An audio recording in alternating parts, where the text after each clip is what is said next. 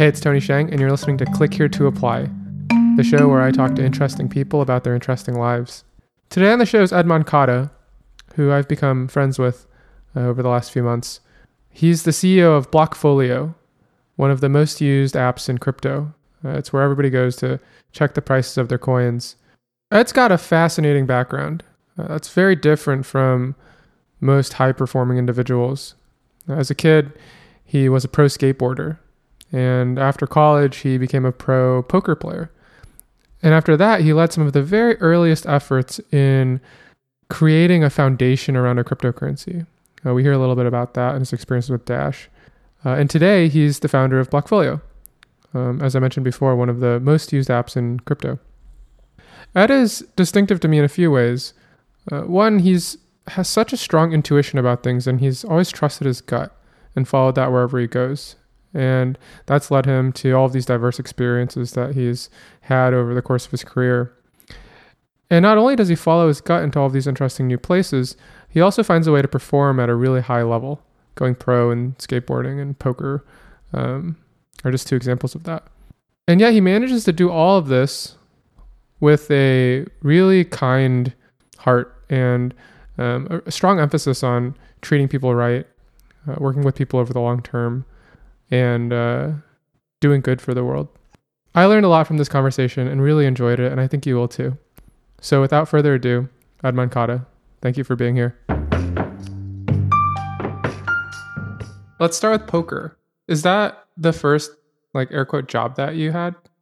No, actually, I graduated from UC Berkeley in 1997, and I had a degree in civil and environmental engineering. And I was a project engineer building building overpasses in the Silicon Valley. No way, I didn't know that. Yes, for about 9 months. Wild. And I'd go eat lunch, and I'd see all of these people working at tech companies that had what seemed to be a much more enjoyable life than I had. Yeah. I'd have to be at the job site at 6 a.m. I'd be there until 7 at night. And this was in 98, I want to say.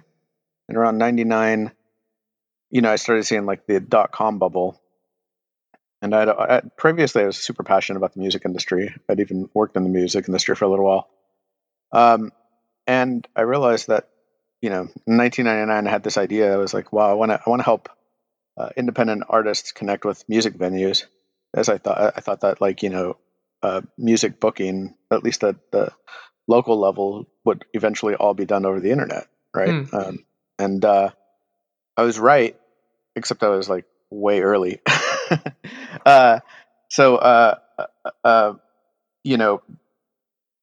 then you didn't even have high-speed internet access the way you do today. So transferring music files was extremely slow.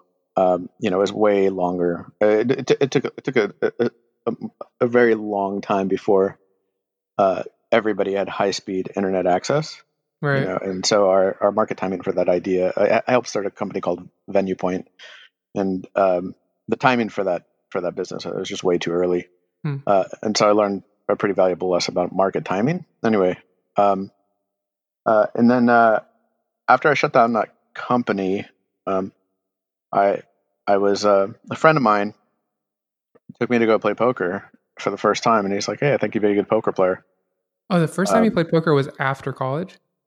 Yes, I never played in college. Crazy. Okay. Yeah, and this was let me see. I want to say this was around April of 2001, and he introduced me to poker, and I'd go play with him every once in a while, and eventually I like I said, we just shut down that company, and I guess in my 20s I was already burned out and felt I felt that I didn't want to go work for somebody again after that, and then but also at the same time I didn't want to try to start up another company yet. And so when I found poker, I started playing it, and then kind of dove in headfirst on that. Read a lot of books on how to play, and kind of worked my way up. Started out really small stakes, and eventually, played small stakes tournaments that led to bigger tournaments, and then even bigger tournaments. And the next thing you know, I was a professional poker player. That was my sole source of income, was playing poker. Is it really that like one thing led to another? Or was it like, I guess the question is, did it come so naturally to you that you were just going with the flow and then eventually you were competing in the World Series of Poker? Or were there like really tough periods where you had to break through, or things that you realized you didn't know how to do that you had to learn how to do? Because I could see both of those things playing out.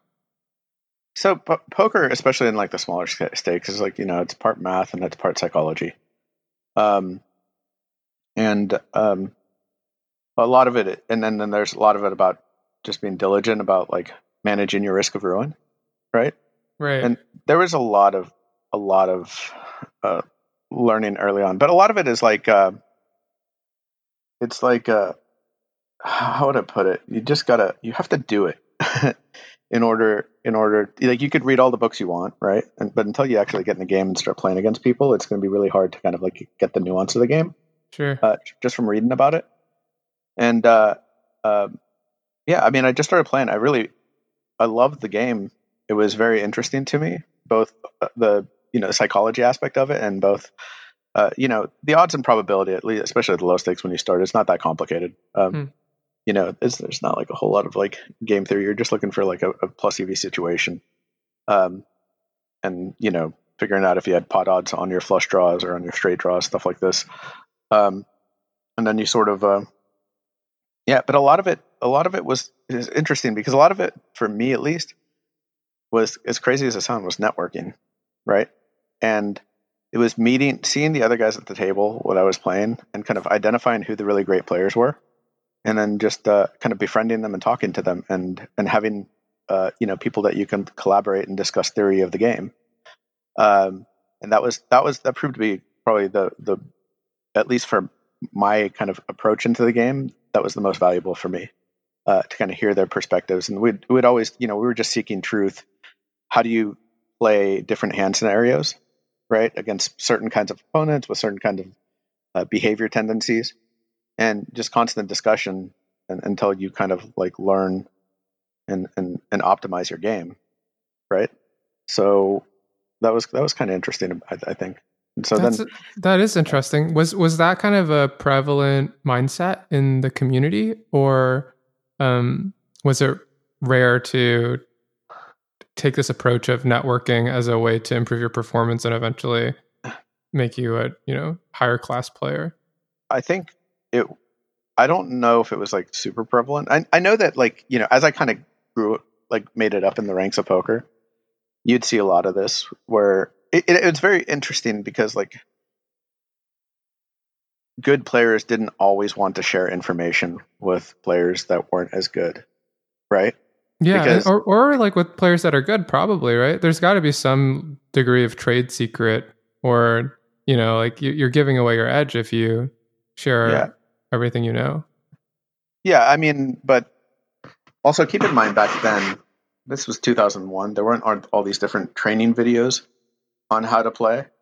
There weren't nearly as many books written about poker, kind of at that time. The information just wasn't as broad, and there were times where I talked to people, and I could tell they were hesitant to share. But I mean, I was fortunate early on. There were a couple of professional players that are sort of superstars now. A few of them. It's funny. It kind of reminds me of the crypto space. Early on, it's like these guys that were just doing it out of passion, and then it's a big thing. Phil Locke, Antonio Sfondiari, they call him like magician. They were like big WPT and WSOP stars, I guess. Crazy. And they played in the same casino as I did, which was called Lucky Chances in Colma, South San Francisco. Okay. And I just befriended them, and we just started talking about, like, poker theory a lot, and yeah, and that's just how it was. But at the same time, I think part of it also might have been the fact that, like, I had contributions to make as well, so it wasn't always just like a one directional thing. It reminds me so much of the crypto space, where you could imagine people wanting to withhold information, but mostly people are just all collaborating to try to figure out what the heck is going on and how everybody can perform better. Yeah, it's not something that, like, it's outside of crypto. I actually really haven't felt that much in my career. It's not like people have been particularly withholding with information or guidance or anything like that. It's just that I've found there's this critical mass of people that seem to also be taking this approach of, I want to perform really well. Part of it that is either naturally or kind of as a result of concerted effort.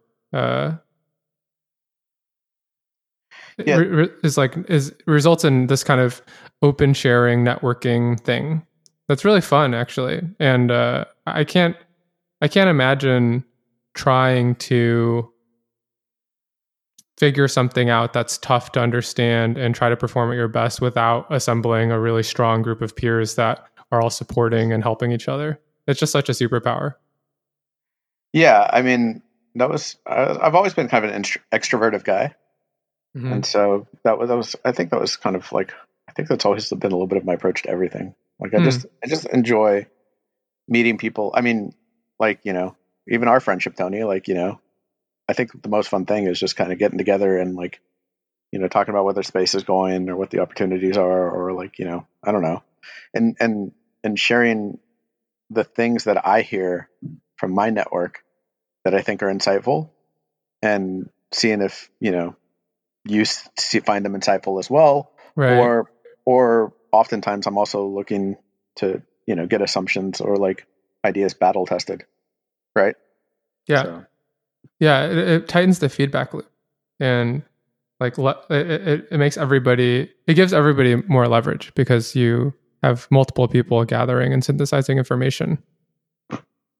Yeah, exactly. It's like many processors are better than one. Yeah, that's right.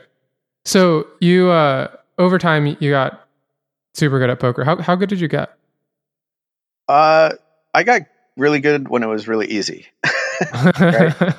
And so it's sort of like, poker went really mainstream in 2004, 2005. I forgot what year it was that Moneymaker won. Chris Moneymaker won the World Series of Poker. And then it sort of felt like it's sort of like this, like, the stars all crossed at the right time. You had this guy named Chris Moneymaker. Internet poker had just become a pretty big thing. And then they had whole card cams on the tables where you could see the people's cards. Yeah. Were created, and so televised poker became very interesting. Once you could see the people's cards, you could see them sweat if they had to bluff or things like this. And so there's sort of this like I guess like a perfect storm happened, and there's this big explosion in poker. And of course, like any arbitrage or any like real big opportunity to make a lot of easy money, in the beginning it's super easy, and then all the smart people become aware of it, and then all of them show up. And then next thing you see is like training videos coming out, and the forums get really active with really sharp seasoned players. Everybody's really dissecting the game. They're really solving, and since 2005 till today, I mean, like a lot of these games have been like pretty much solved, it feels like. And so like at a certain point, so when I first started playing, like I said, I had a quantitative background with engineering, and I was extroverted and always kind of like, into the psychology of it. And then but then over time, people scienced the hell out of it, and it became much tougher. And so in the beginning, I would say I was an extremely good player. And then,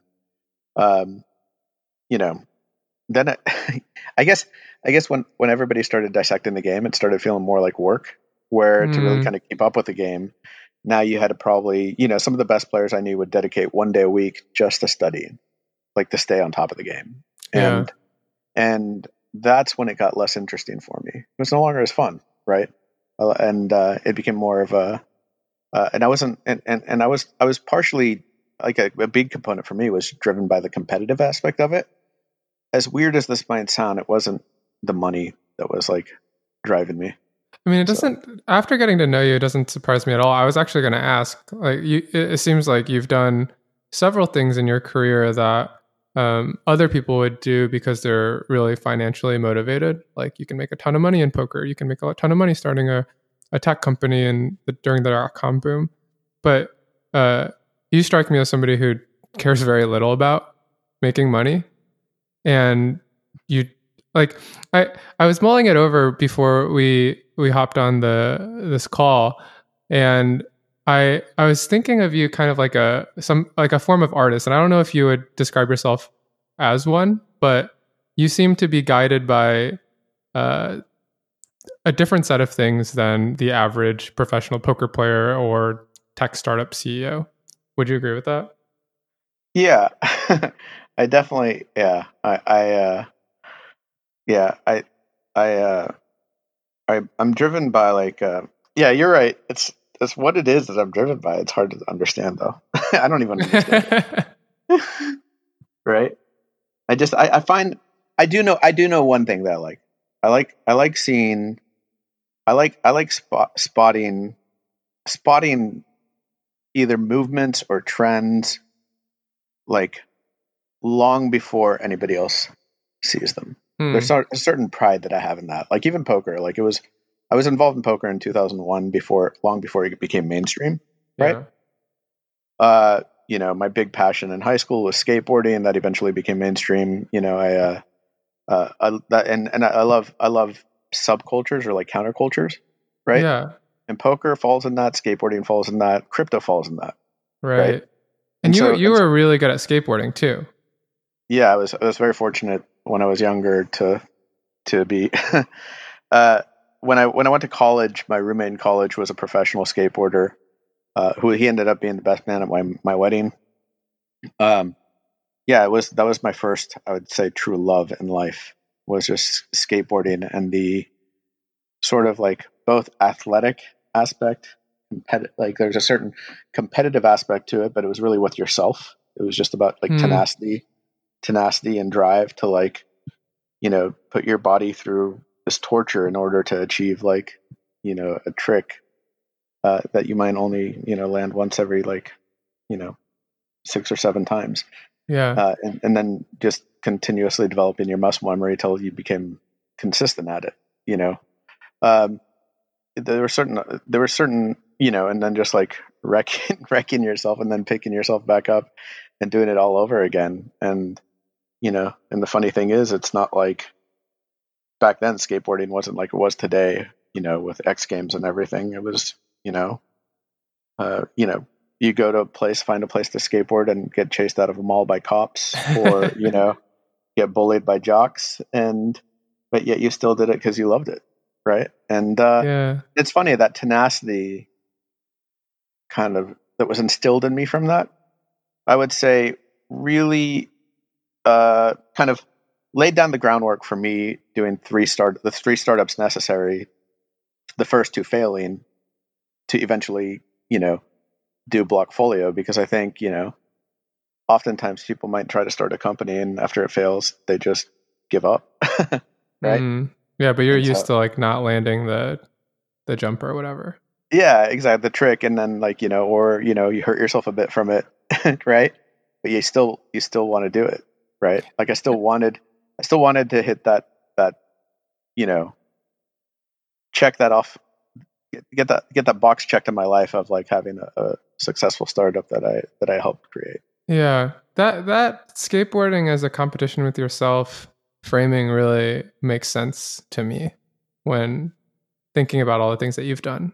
Cuz poker can be viewed the same way, right? It's you're really trying to perfect your mastery of the game. And Yeah. there's a social component to it, like a multiplayer component to it. But um And as a especially as a tournament poker player, it's like famine most of the time, and then every once in a while it's feast, right? hmm, You're playing against so many players, and it's very top heavy in tournament poker, where like the real prizes are first and second place, maybe third place, and but you're only going to get like as a great poker player, if I remember correctly, you're only going to make it into the money about like God, it's been a while. I want to say I want to say it's like about 10% of the time, you but know. when you make it into the money, it covers the other times you don't.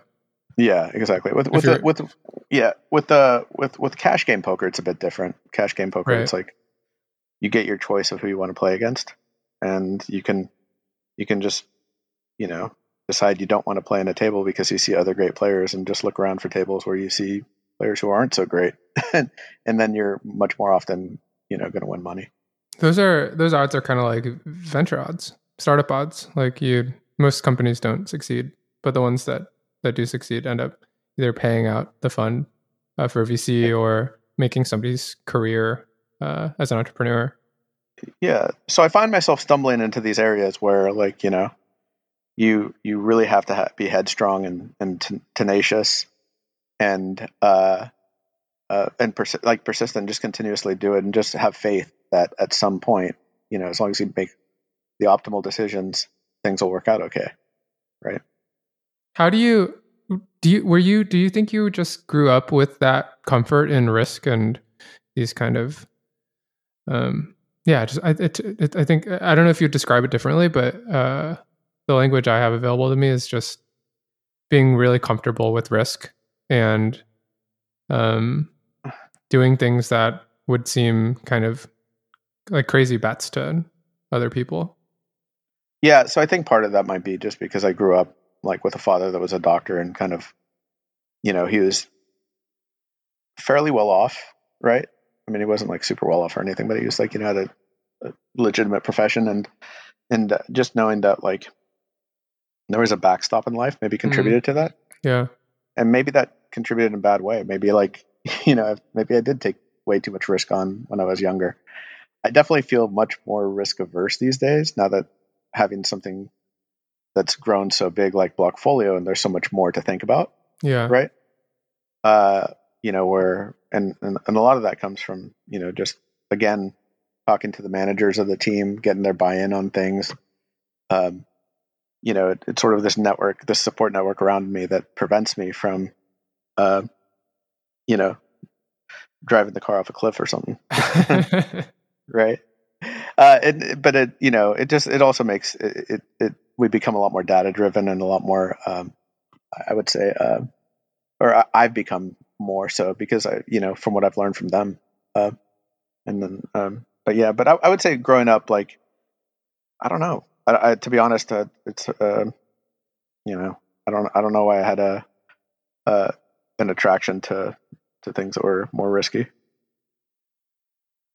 Do you think it's a surprise or totally expected that there seem to be so many poker folks in the crypto space? Because I've noticed that. That does not surprise me at all. Because poker, like there was in the early days of online poker, there was a company called NetTeller. And NetTeller, and especially poker players who've been around for a while, that remember that it was like international transfer of like fiat that was instantaneous, and it was so convenient, especially if you're playing on different poker sites.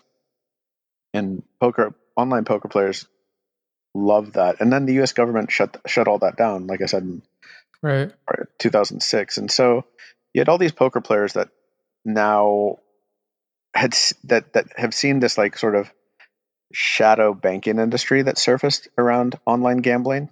That was, and it was difficult to cash. You went from moving money around between online gambling sites being instantaneous to where, like, if you had to cash out money from an online gambling site, it was going to take 15 to 21 days to receive a check.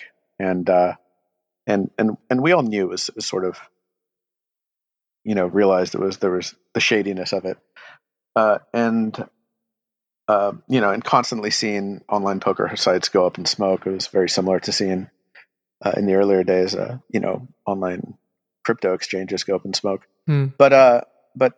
But then when Bitcoin came around, it all of a sudden became easy to move money in and out of online Bitcoin poker sites, and it was reminiscent of the earlier days of online poker. So I think anybody that kind of experienced that probably just immediately saw the value of this nascent technology and how it could, how it had circumvented U.S. efforts to control their money.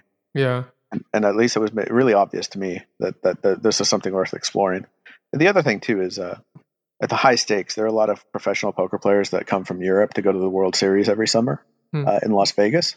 And they would find themselves traveling with, $50,000 or even up to $100,000 in cash with them, you know, basically sneaking it in, right? So Why that did they they need could, to do that to play?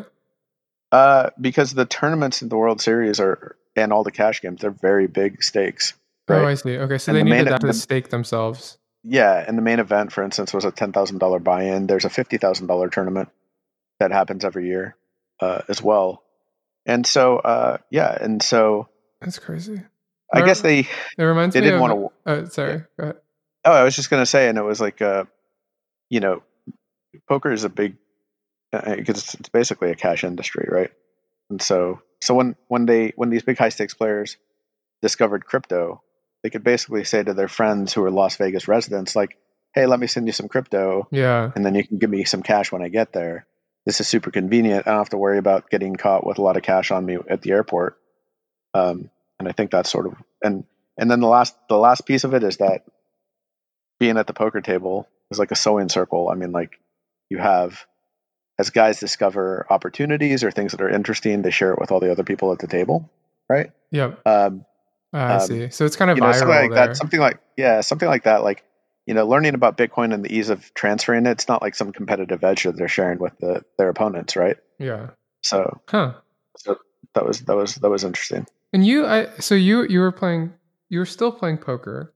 You were getting exposed to Bitcoin, Mhm. and but I think, help me understand the decision process of, all right, I'm going to drop this and pick this up, because it probably wasn't just to speculate on Bitcoin or some other altcoins. What was the, like, new thing that you observed in it, and what did you want to do with it? To be honest, it was when the amount I was making off of crypto investments was surpassing the amount I was making from playing poker. Okay, Uh, gotcha.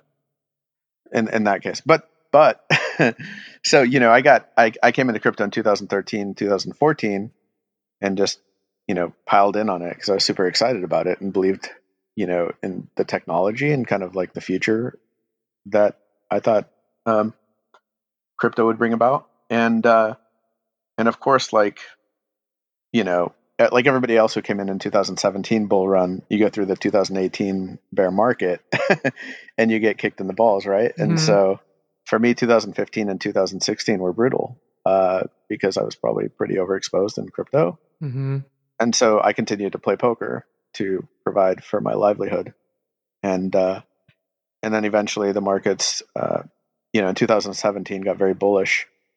And at that point, you know, the investments I held onto started doing fairly well. And on top of that, there was a combination of things. Then Blockfolio just got so busy because of the amount of users that we started seeing come into the app. When did you start Blockfolio? 2014, we Okay. started building it. Yeah. Launched in 2015. So in 2017, I was making money from investments, and simultaneously, my responsibilities at Blockfolio kept increasing. Just the amount of time I needed to commit to it, Yeah. that I just found myself not having the time to play poker, and also financially not needing to play poker Oh, for the first interesting. time. So you were So there was a period of time where you were simultaneously playing poker, investing in digital assets, starting Blockfolio. Uh, yeah, got it. And then you had to focus because one of them was shooting up, and the others. exactly. Yeah. Okay. Got it. Yeah, And there was a period of time where I felt like I had 3 jobs. uh, you probably still feel a little bit like that. Yeah, it's true. um, what can you tell the story of how Blockfolio got started? Because I think it's a really interesting one. Yeah, so I was on Bitcoin Talk forum. Um, I'd had a friend, Richard, out of England, who was, um, who had, we were kind of looking at investments together, and this was late 2013, early 2014, and I was constantly on Bitcoin Talk forum and looking at different projects. I was really excited about Darkcoin. Uh, there was a couple other forums where I was in this Viacoin forum at the time that seemed interesting, and I kept seeing this one handle Primitive, in there. And the guy, I reached out to the guy because we kept having discussions about different projects that we're launching, on this forum, on Bitcoin Talk forum. And so one day, I reached out to him in private message and said, "Hey, man, do you want to talk over the phone? It'd be nice to be able to chat with you in real time about some of these things. We're always in the same forums." And his name is Charlie Mason, and he eventually became one of the co-founders of Blockfolio. And serendipitously, it turned out that he lived. This is a global forum, and serendipitously, it turned out that he lived about 2 miles away from me in Venice, and I'm in Los Angeles. So we started talking about we started looking at investments together. And then around the same time, Richard Anderson showed me this app called Pocket Crypto, which was the sort of like the home screen of Blockfolio with nothing else. And he said that there was a kid on Bitcoin Talk who had created it, and he thought it was a pretty neat, clever, neat little interface, right? And so he showed it to me, and he said that he would offer that kid for like a new functionality or feature, and he would like PM him and offer him like $100 worth of crypto to put something into his app, and he said he would usually have it into the app by the next day. So I was like, wow, okay, so this kid, like, he can code, his, at least that was my impression. Turns out he could. And so I asked Richard to connect me with him because I thought it was a really interesting interface, and I sort of realized that I was like, wow, I think we could add bells and whistles to this thing. We can add like alerts, news section, maybe an order book, and we should probably rebrand it from Pocket Crypto, and I think we can start a business up. And so Charlie, who I'd met, was previously a film producer who'd done independent films with budgets up to like $8 million. And he was passionate about mobile and passionate about crypto. And he was very, very kind of like organized, I would say, and kind of great about dotting I's and crossing T's and keeping things moving forward. So I asked him if he would join this project with me. I said I was going to reach out to the kid Peter and ask him if he wants to start up a business. And he said he was interested in helping out. I reached out to Peter. Peter was excited about trying to do something together. And then there was another friend of ours, Ken Feldman, who was a UX UI designer who we asked to join to kind of help with the interface. And then we all got together and started Blockfolio. Charlie was going to be the CEO, Ken, the designer, Peter building things, and I would have the relationships, do biz dev type stuff, come up with product features whenever possible. And that was sort of the original team building Blockfolio. We funded it with $46,000 that a few of us had put in, and that money allowed us to all work part-time on it and basically build Blockfolio over the next year. And that money kind of I kept things afloat for about 2 years until 2017 Wave came into the space. Did you? So. It sounds like. Did you? When you assembled the team to build Blockfolio, what was going through your mind? Was it like, this is a fun project to do because it makes sense? Was it, I'm looking for a startup to start? Like, what was your mindset? So at the time, I was like, it was almost like my mindset around investing in crypto, right? It was like I was trying to find good projects and then, take like, some small amount of money and invest in it. Well, this was sort of a similar kind of idea. I was like, this is why at the beginning, I was like, the amount of involvement I was going to have was much less than it is today. Right. I was just going to be, I actually looked at myself more like just the deal maker and putting it together. And then I was going to let those guys run with it. Right. Yeah.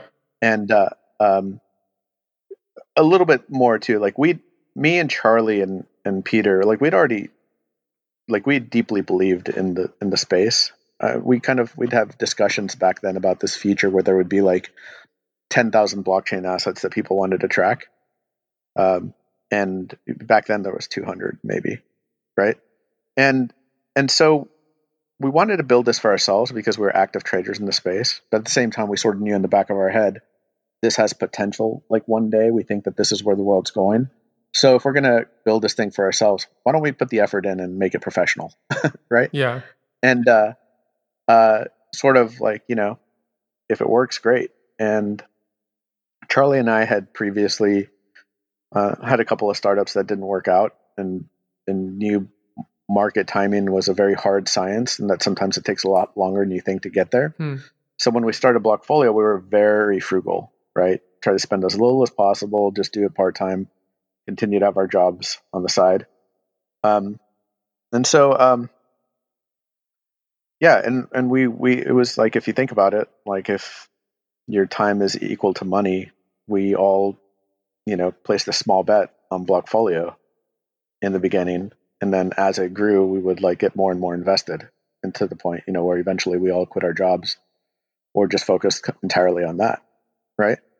So yeah, and does that kind of answer your question? Yeah, I think what strikes me about the story is just how organic it is. The whole thing just flows and evolves. You were playing poker, you discovered this thing, you got caught up in it and got really excited about it. You found something that scratched an itch of yours.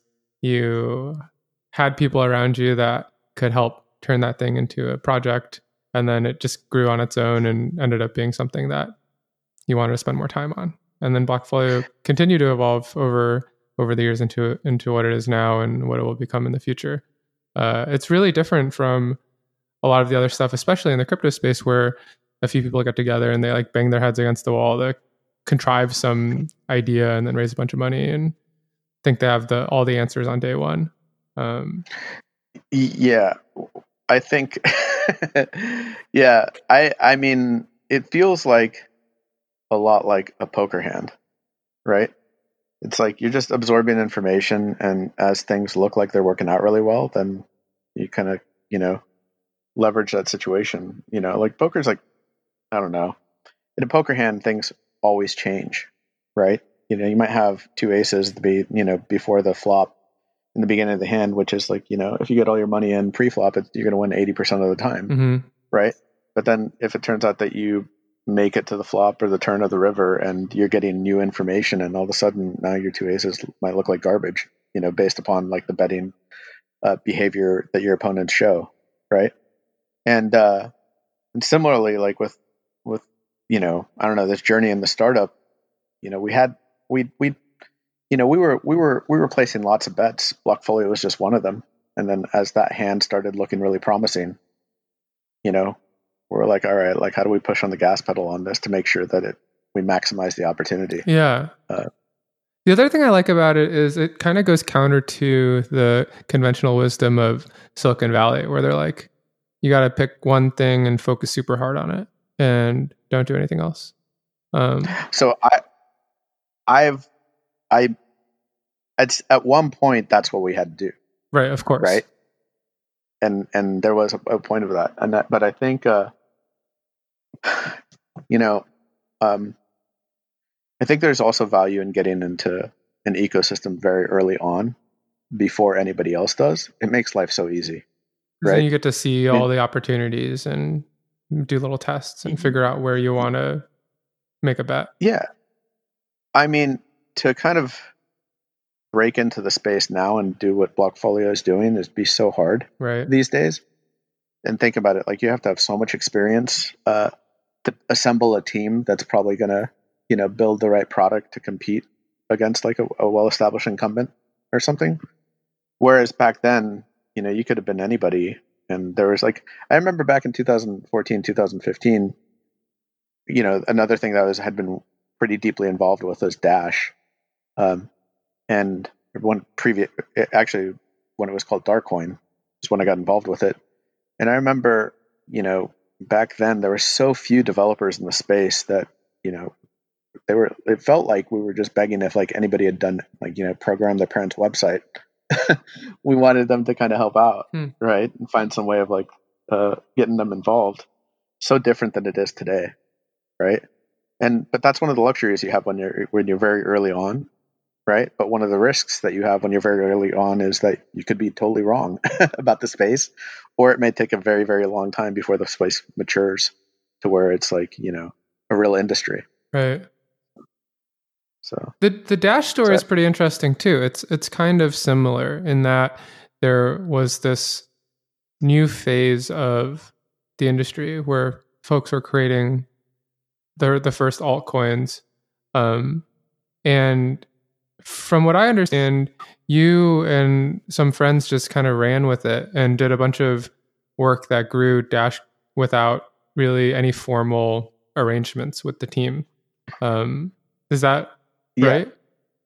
Yep. Initially, so that friend Richard from England, and then Charlie, I introduced a few other friends to Dartcoin. This is what it was called before it was rebranded to Dash. It was the first anonymous focused, or like cryptocurrency that was anonymous. And in 2000, when I kind of learned about it in 2014, I'd been hearing rumblings about BitLicense in the future, and sort of felt like, early libertarian Bitcoin adopters would be pretty disgruntled about regulation coming into the space, and that they might look for anon alternatives like Dartcoin, right?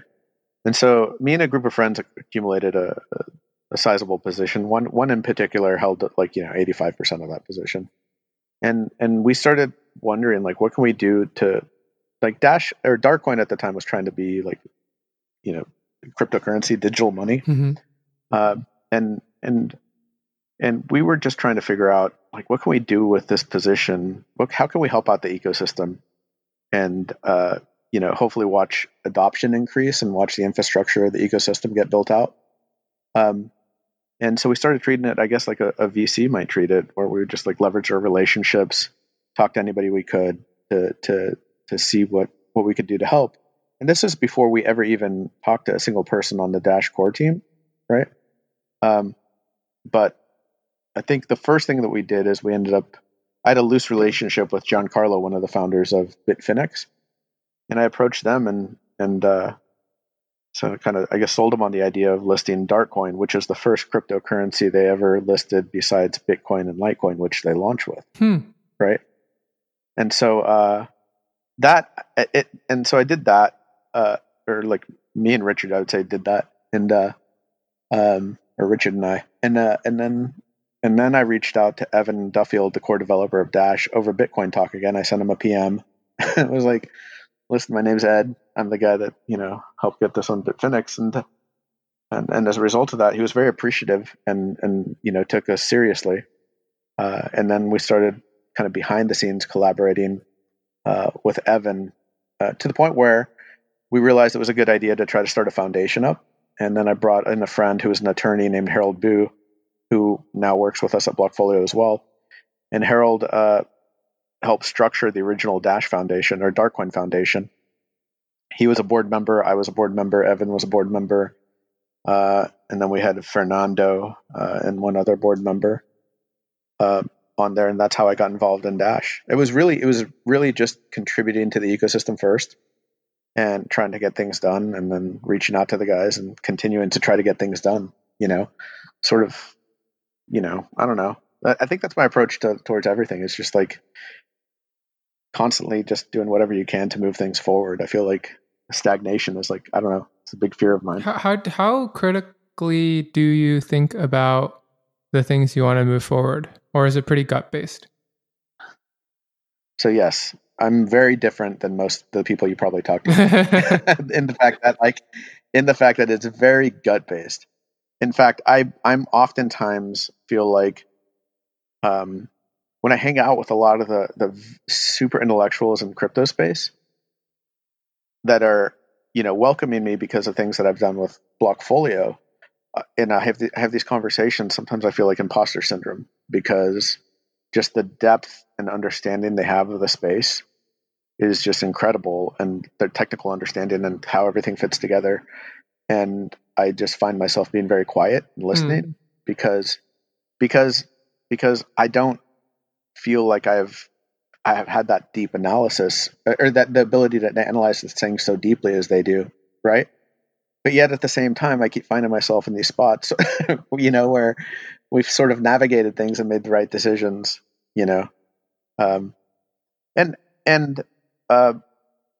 that's primarily driven by instincts. I mean, that's like the one of the greatest ironies, right? Because the reason a lot of the stuff that you've done is just prescient. It's like new exciting work that's happening today is stuff that was experimented with by something that you did based on gut. You know, it just like all the DAO stuff today. That's it, Yeah, and that was that's like that's a good example of like the instinct right. thing. Yeah, exactly. Like back in 2014, we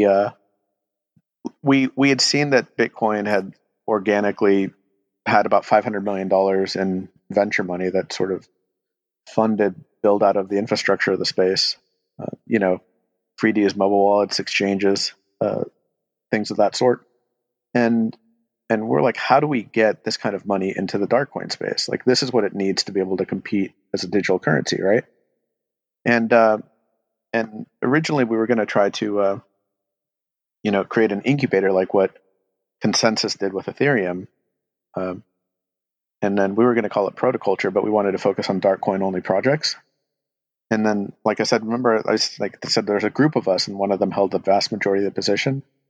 Well, he voiced his discontent with creating an incubator because he felt that he was going to be contributing most of the money to all these free to use products that were good for our investment, but he felt that it was an unfair distribution of the risk. Right. That all these other token holders that had nothing to do with us were going to benefit from this, right? So, sort of trying to solve that problem, we ended up coming with the idea of, why don't we direct a portion of the mining rewards into a fund, and then let token holders vote on use of these funds, and anybody could propose a project. And that was the sort of like, we presented that to Evan in December 2014. He loved the idea, and he ended up writing the white paper with Fernando, the other board member, and in Q1 of 2015, and they called it Decentralized Governance by Blockchain. And it was basically a governance and treasury model that they implemented into the protocol, allowing 10% of the mining rewards to be used to vote, to kind of build out the infrastructure, to be used for anything that would benefit Dash. And today they've rephrased it, they've kind of renamed it. They refer to it as inflation funding. And there are probably 24 projects out there that now are either building or have already launched some sort of inflation funding mechanism. What? And that was again, this was sort of like a little bit gut instinct, trying to solve some interesting problems, trying to figure out how to compete with this, massive incumbent. And I think what's one moment where you follow your gut and something good happens might just be lucky. But I look across all of your experiences and you follow your gut into some new area that most people wouldn't have a good reason to go into.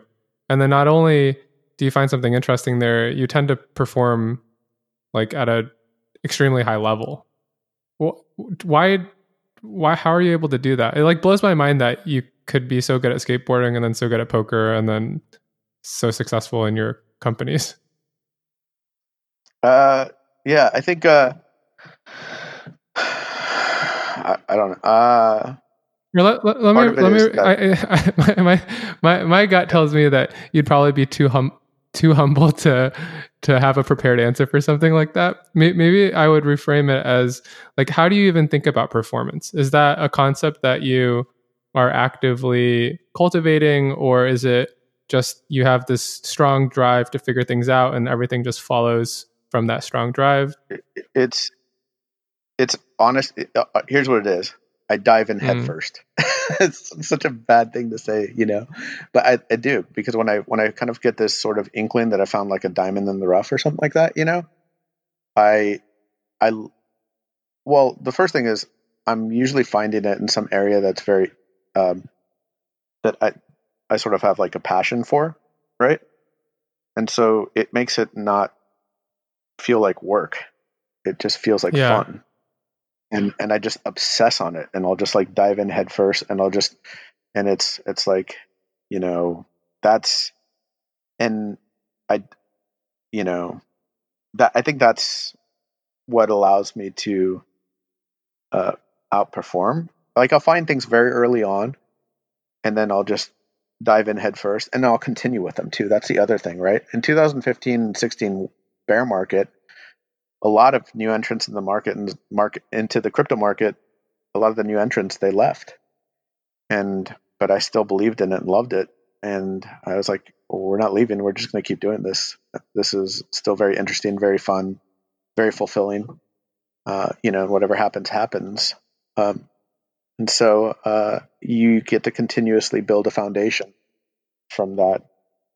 It's the tenacity that you mentioned earlier. Yeah, it's tenacity. Part of it's competitive drive. Not so much. I would say the tenacity. I want to see this become real, right? Yeah, that would be okay. So yeah. So with poker, my desire was to win a World Series bracelet. Like I had this crazy like pathological need to like I need to win one, and I would play tournaments nonstop and work my way up. And here's the kind of nutty thing is that I remember after I won that bracelet, this sort of like you get this calm that happens because now you've achieved this bucket list item, right? And because I wasn't solely driven by money, like then all of a sudden I was like, well, now what do I do, right?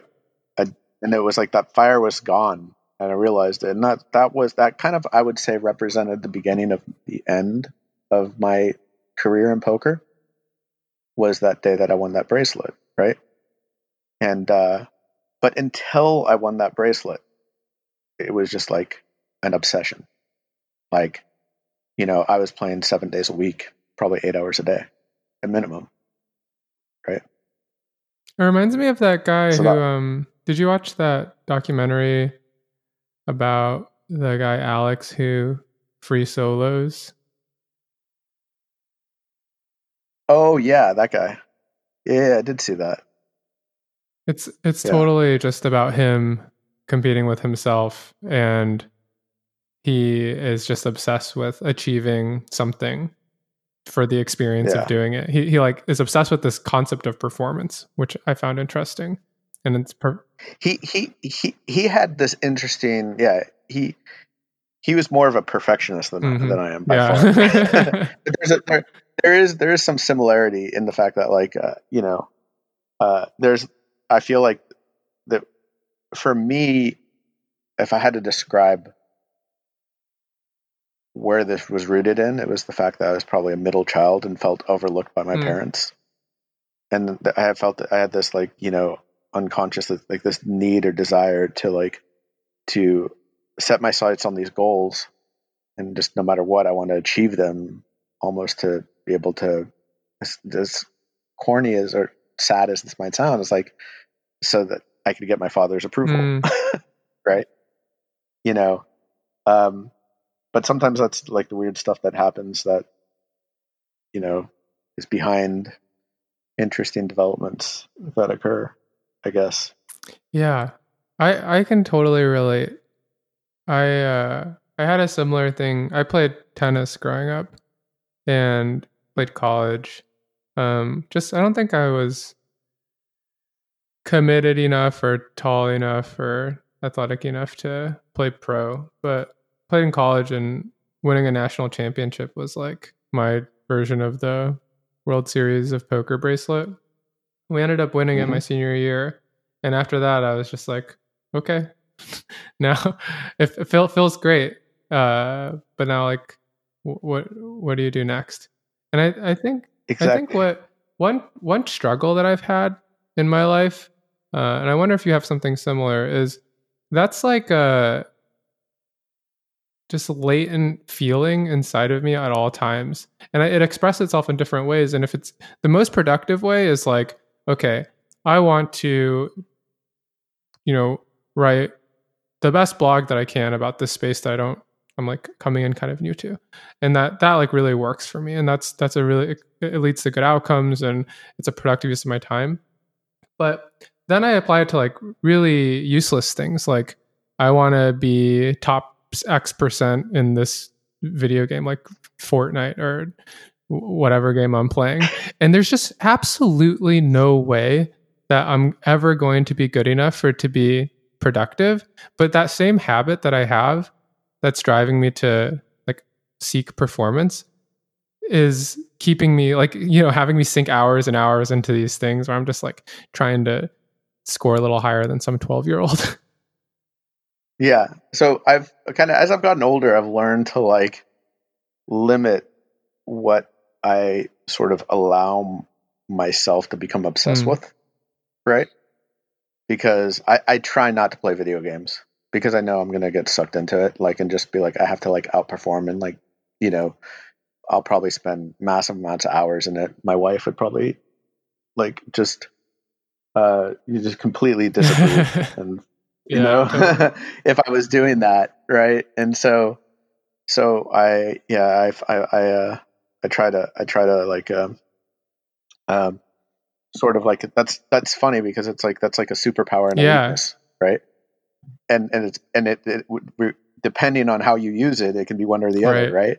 So it's tough because it's part of your personality. Like you can't turn it off. Yes. So you just then I find myself, all right, if I'm gonna like be that way, I'm gonna do it in crypto and I'm gonna focus on crypto. And then when I was in crypto, I was like, all right, I'll do it in Dash. I did that for Dash for a while, right? And it was really fun to see like some of those things contributions that I brought to Dash kind of come to fruition over time. And then it was Blockfolio. I want to do this for Blockfolio, right? And it was funny because my wife one time said to me, and I've mentioned this on another podcast about like when I dove headfirst into Bitcoin, and she said, I remember when I used to be your Bitcoin. That's the saddest thing I've ever heard anybody say about crypto. And then I said, don't worry, baby, you're my Ethereum now. She didn't get that. And depending on who's listening, that could either be a really nice thing to say or a really awful thing to say. Yeah. Now she's my Cosmos. That's my latest thing. That's so funny. But it is so true that you need to find ways to harness that force. And I think for me at least, being even just like growing aware of it was a big breakthrough. Just knowing that that's kind of how my brain is wired, and if I don't pay attention to it, it's going to latch onto something and like really want to ride it. Yeah, I think that's why I get along with you so well, Tony. Because like when we have similar personalities, and like when we start talking about things, like I feel like, you have an extremely creative mind, but also like you're intellectually rigorous, and then like I can see that you think about things quite intensely, and for me it's very gut driven, but then like I'll kind of share things with you and you see the same thing oftentimes, and it's really fun. It makes it really fun conversations. Absolutely. And I think your trust in your gut is a really like fascinating thing, because I don't let myself trust my gut as much.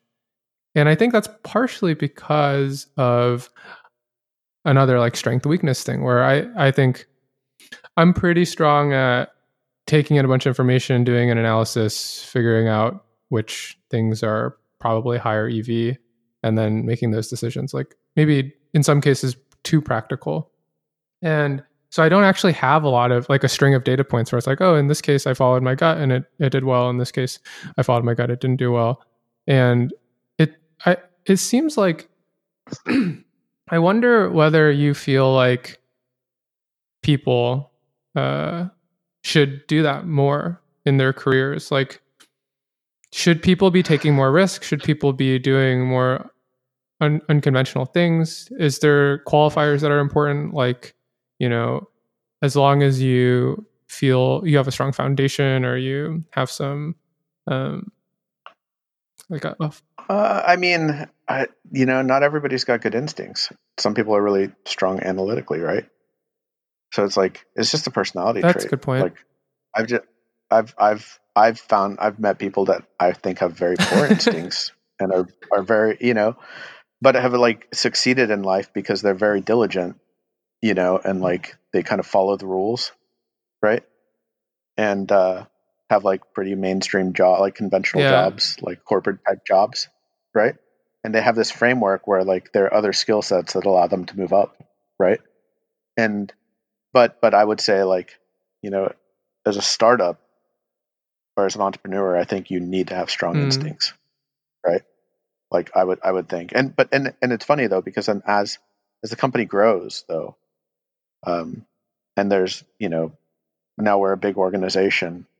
um, I'm very fearful now at this stage of the company in Blockfolio, because we have so many people involved in it, spending so much time, that I make an effort now to try not to push my instincts um, as much as before, without battle testing them, without like trying to having people challenge those ideas, um, which is tough to do sometimes when, you know, I think when you're kind of at the helm of an operation, because sometimes it's just like, um, um, it's, I guess,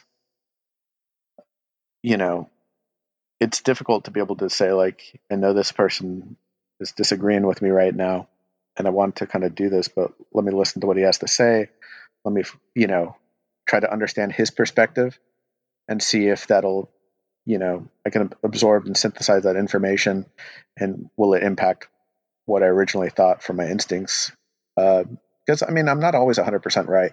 You know, I've had my share of misfires.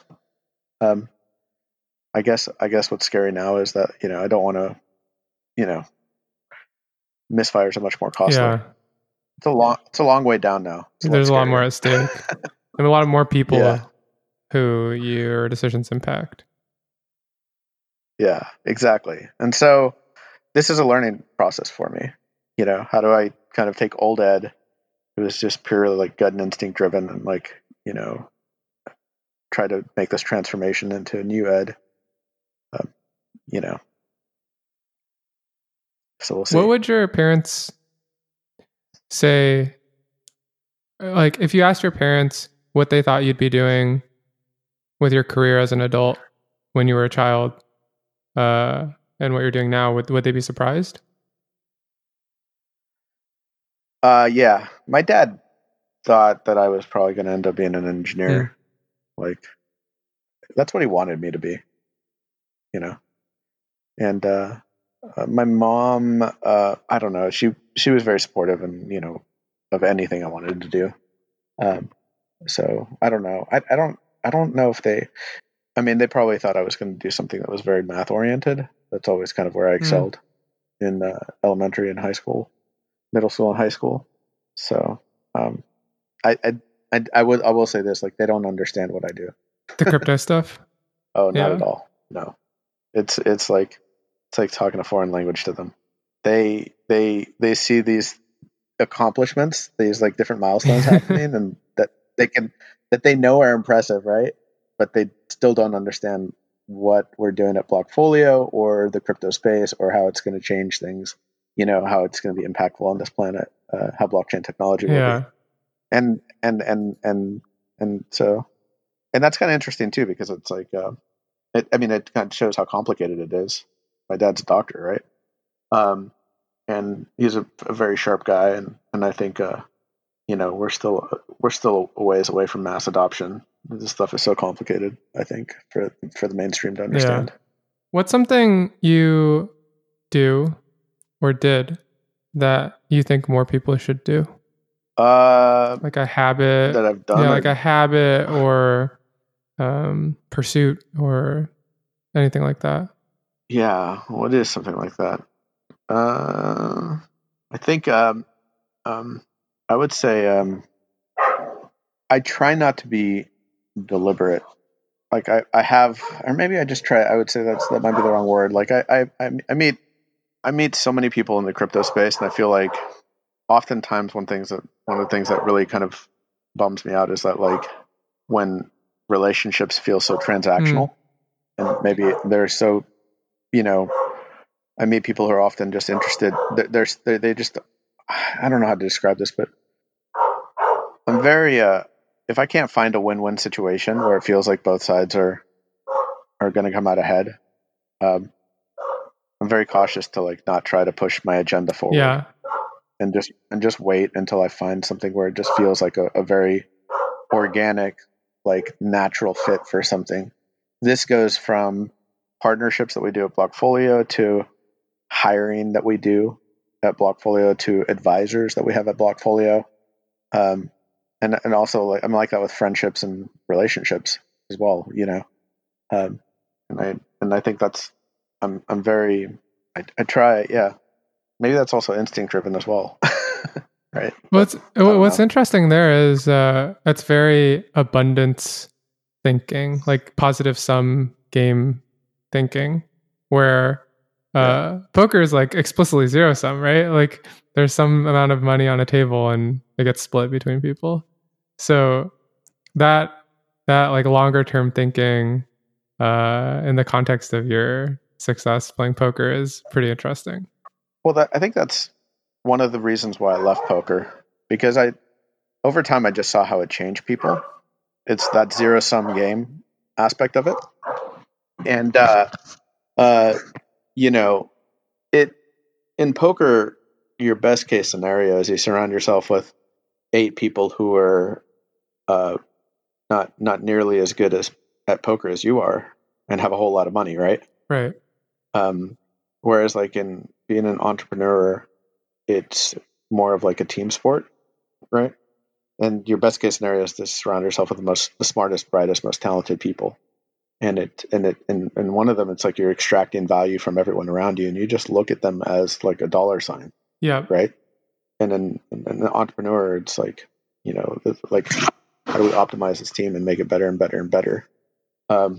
And you know, who else can we bring on board that's going to help elevate the team? Yeah. And it's one of them sucks your soul, and the other one is like so fulfilling, right.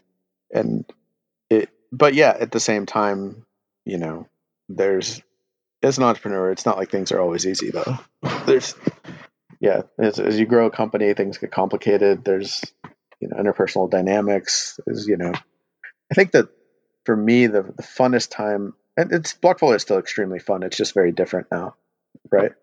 But the super fun times are I think when you have like 7 or 8 people in the company, because you just sort of feel like you can do anything you want. You go in any direction you want. Yeah, just a bunch of pirates.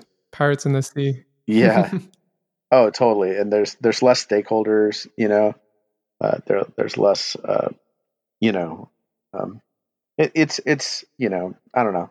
That's I love startup stages. I love the startup stage of any company or any project, where it's just a clean slate and there's so much. It's all about your imagination, right?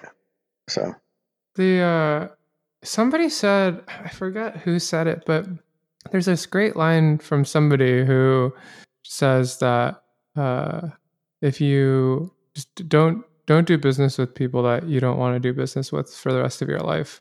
And I find that to be like a very helpful guiding principle, because don't do business with anybody you don't want to do business with for the rest of your life. And I think in some cases that doesn't make sense. Like it doesn't apply if you're like selling widgets maybe, but for me it's been really helpful, because as I've been fortunate to get a number of opportunities in crypto and have been able to meet lots of really interesting people, and sometimes it's really tempting to do some kind of deal or do some kind of work for purely transactional reasons, and having that in mind, like, is this a person I want around for decades? Is such a helpful framing. I 100% agree with that. In fact, I'd say that like everybody is so profit driven, I guess, so like, you know, looking to make money, that they just jump into kind of startup relationships very quickly. I think too quickly, right? But the truth is that they're like marriages. Even like early employees, like you should treat them like, you know, with the same kind of like scrutiny and rigor that you do when you're dating people, right? And how you kind of learn you know, in your first startups, you learn what not to do, just like when you first learn, date, you kind of learn what your preferences are, what your preferences aren't, what alignments are positive. Do you see the world the same way in politics and children and things like this, right? And you don't compromise that as you kind of learn what you want, right? And I think when you're kind of running a company, at least in the early stages, what I found very beneficial is to treat it almost like I would as I'm looking for somebody to marry, Mm-hmm. right? And because even when you do find somebody that you want to marry, it's not easy. Still 50% of the marriages end up in divorce in the United States, It's right? so, I mean, it's Something like that. so hard. Yeah. And so if you think about it that way, if you're just like, putting a team quickly together to like focus to try to build a company, and you're not really that scrutinous about who you let in, if they might not fit the company culture just right or something like that. Like these things pay off. Like they hurt you later on when um, and you don't realize it earlier on sometimes. Without having those experiences. I had that in a previous startup. We started a social gaming company back in 2010, and I sort of found myself, we raised a little bit of money for it, and I think at one point we had about 13 employees. But I remember kind of waking up one day and realizing, wow, I'm not that excited about the people that I go into work with every day, right? And that was part of the learning process. Was after that startup, I decided that anytime we hire anybody at Blockfolio, like I want both sides to feel like they're marrying up, right, and be excited about it, and and and feel like this person is perfect for the job, and is just somebody that I think is really smart and funny, and,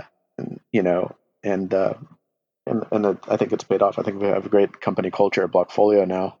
Uh, I don't know. You've been there and met some of the people. Hopefully, you think the Yeah. same thing. But we've invested in that a lot. Yeah. It's hard to procrastinate doing that. I've been in many companies where there's issues spring up because insufficient investment was made in designing thoughtfully the environment that everybody shares and the mindset that hopefully everybody shares too. And it only gets harder as you get bigger. Yeah, yeah. You have to kind of come up with these sort of like guiding principles of how you're going to hire later on. Sort of criteria that you have, and have to be pretty um, committed to it, uh, and not slip up on it. But yeah. Anyway. So let's review. What did we talk about today? Oh, a lot of stuff. What stands out? Yeah, I don't know. Talking about like the poker stuff is always fun to talk about. Like we talked about like Blockfolio and Dash. I don't know. What stands out to you? I think all of those. I think the just the history leading up to Blockfolio is really fascinating to me. Just how you've navigated those different areas and um, organically evolved your interests and skills and followed your gut and didn't give up. I find that really it's like the ideal way you want a career to go. And when you're younger, you kind of feel pressure to intelligently design your career path, and you gotta go to this school and then do this thing and then follow that thing for a while. But in reality, almost everybody's career is this really windy thing where they try lots of stuff. Um, and those transition points are really anxiety inducing. At least just speaking for myself, I think the idea of changing companies, changing functions, it's simultaneously exciting and pretty scary. So, like the freedom to feel like that's natural, right? Like that's the way things should be, and that things will work out, and that's it's a very attractive um, concept. Yeah, I mean, I'd definitely say, I would say, looking back at my career, I would have never, 20 years ago, I'd never thought that I'm going to be doing what I'm doing today. But I think that was, I don't know, like, yeah, I mean, I've just always followed my gut and followed my passion. And I would actually say try to avoid responsibility. Okay. In the beginning, and somehow or another, I navigated my way into like having more responsibility than I know what to do with. So you're saying you were actively trying to avoid responsibility, or you're suggesting others tried to avoid responsibility earlier? I said I was Okay. trying to, like, in pursuing poker, for instance, right? It was there's a lot of freedom in that, but I would say, like, my advice to people is that find what you're interested in, right? It could be, doing art or whatever, and just like dive headfirst into it. If it makes you feel fantastic, like if you just feel fulfilled doing it, do it, but just do it better than anybody else. What Commit what more if you to fail it. though? Then that's learning. That's experience. That's experience, Yeah. right? Try to learn from those failures. I guess Um, it goes you back know, to poker again. It's like you can afford to fail, but you can't afford to get ruined, however you define that. yeah, you can afford to fail as long as you learn from it, Mm-hmm. right? Like, but if you gain nothing from it, and there's no knowledge that comes with it, and I don't know. Like every one of my startup failures, I try to always look back and be introspective on it, and like really think of like, what did I do wrong here, and like, how do I prevent this from happening if I do it in the Yeah. future, right? But what I found is that whenever I do anything and it's just driven by doing it for money, this is just me personally, right? That I've and that's solely the reason I was doing it. I found that it either hasn't worked out, or it's just been so painful that I don't want to do Yeah. it. Right. And when I do things just strictly out of passion, it's like it's the best feeling in the world, because you feel like you're going to 7th grade summer camp every day. Right. But it's scary too, though, because but at the same time, like, what we did at Blockfolio, we did part-time in the beginning, right? We weren't certain that this was going to be this crazy big company, in the future. Well, it's not even a crazy big company yet, but hopefully one day it will be. But we were, we decided we were just going to put part of our time into it and see what comes out of it. And we all loved it. On that wonderful note, we should wrap. That's I don't think we can do better than that. Yeah, Tony, thanks so much for the time. It's super fun sharing, kind of my journey. Hopefully it helps you in your journey. I'm sure it will. It already has. It's made me think about things pretty differently. Where can folks learn more about you and Blockfolio? Just go to www.blockfolio.com, and you can learn more about Blockfolio there. You can download the app we have it on iOS and Android. So yeah, and thank anybody. Love any of the support that anybody's willing to give. All right, Ed. Take care. Thanks a lot. Bye. All right. Bye-bye. Click Here to Apply is made possible by members of TonyShang.com. To become a member of TonyShang.com, go to TonyShang.com and click the membership button. If you enjoyed this episode and want to support the show, leave a review. It helps other people find the show. And you might find your review featured in a future episode of Click Here to Apply. Got a question or comment? Reach out to me on Twitter. My DMs are always open. Thanks for listening, and see you next time.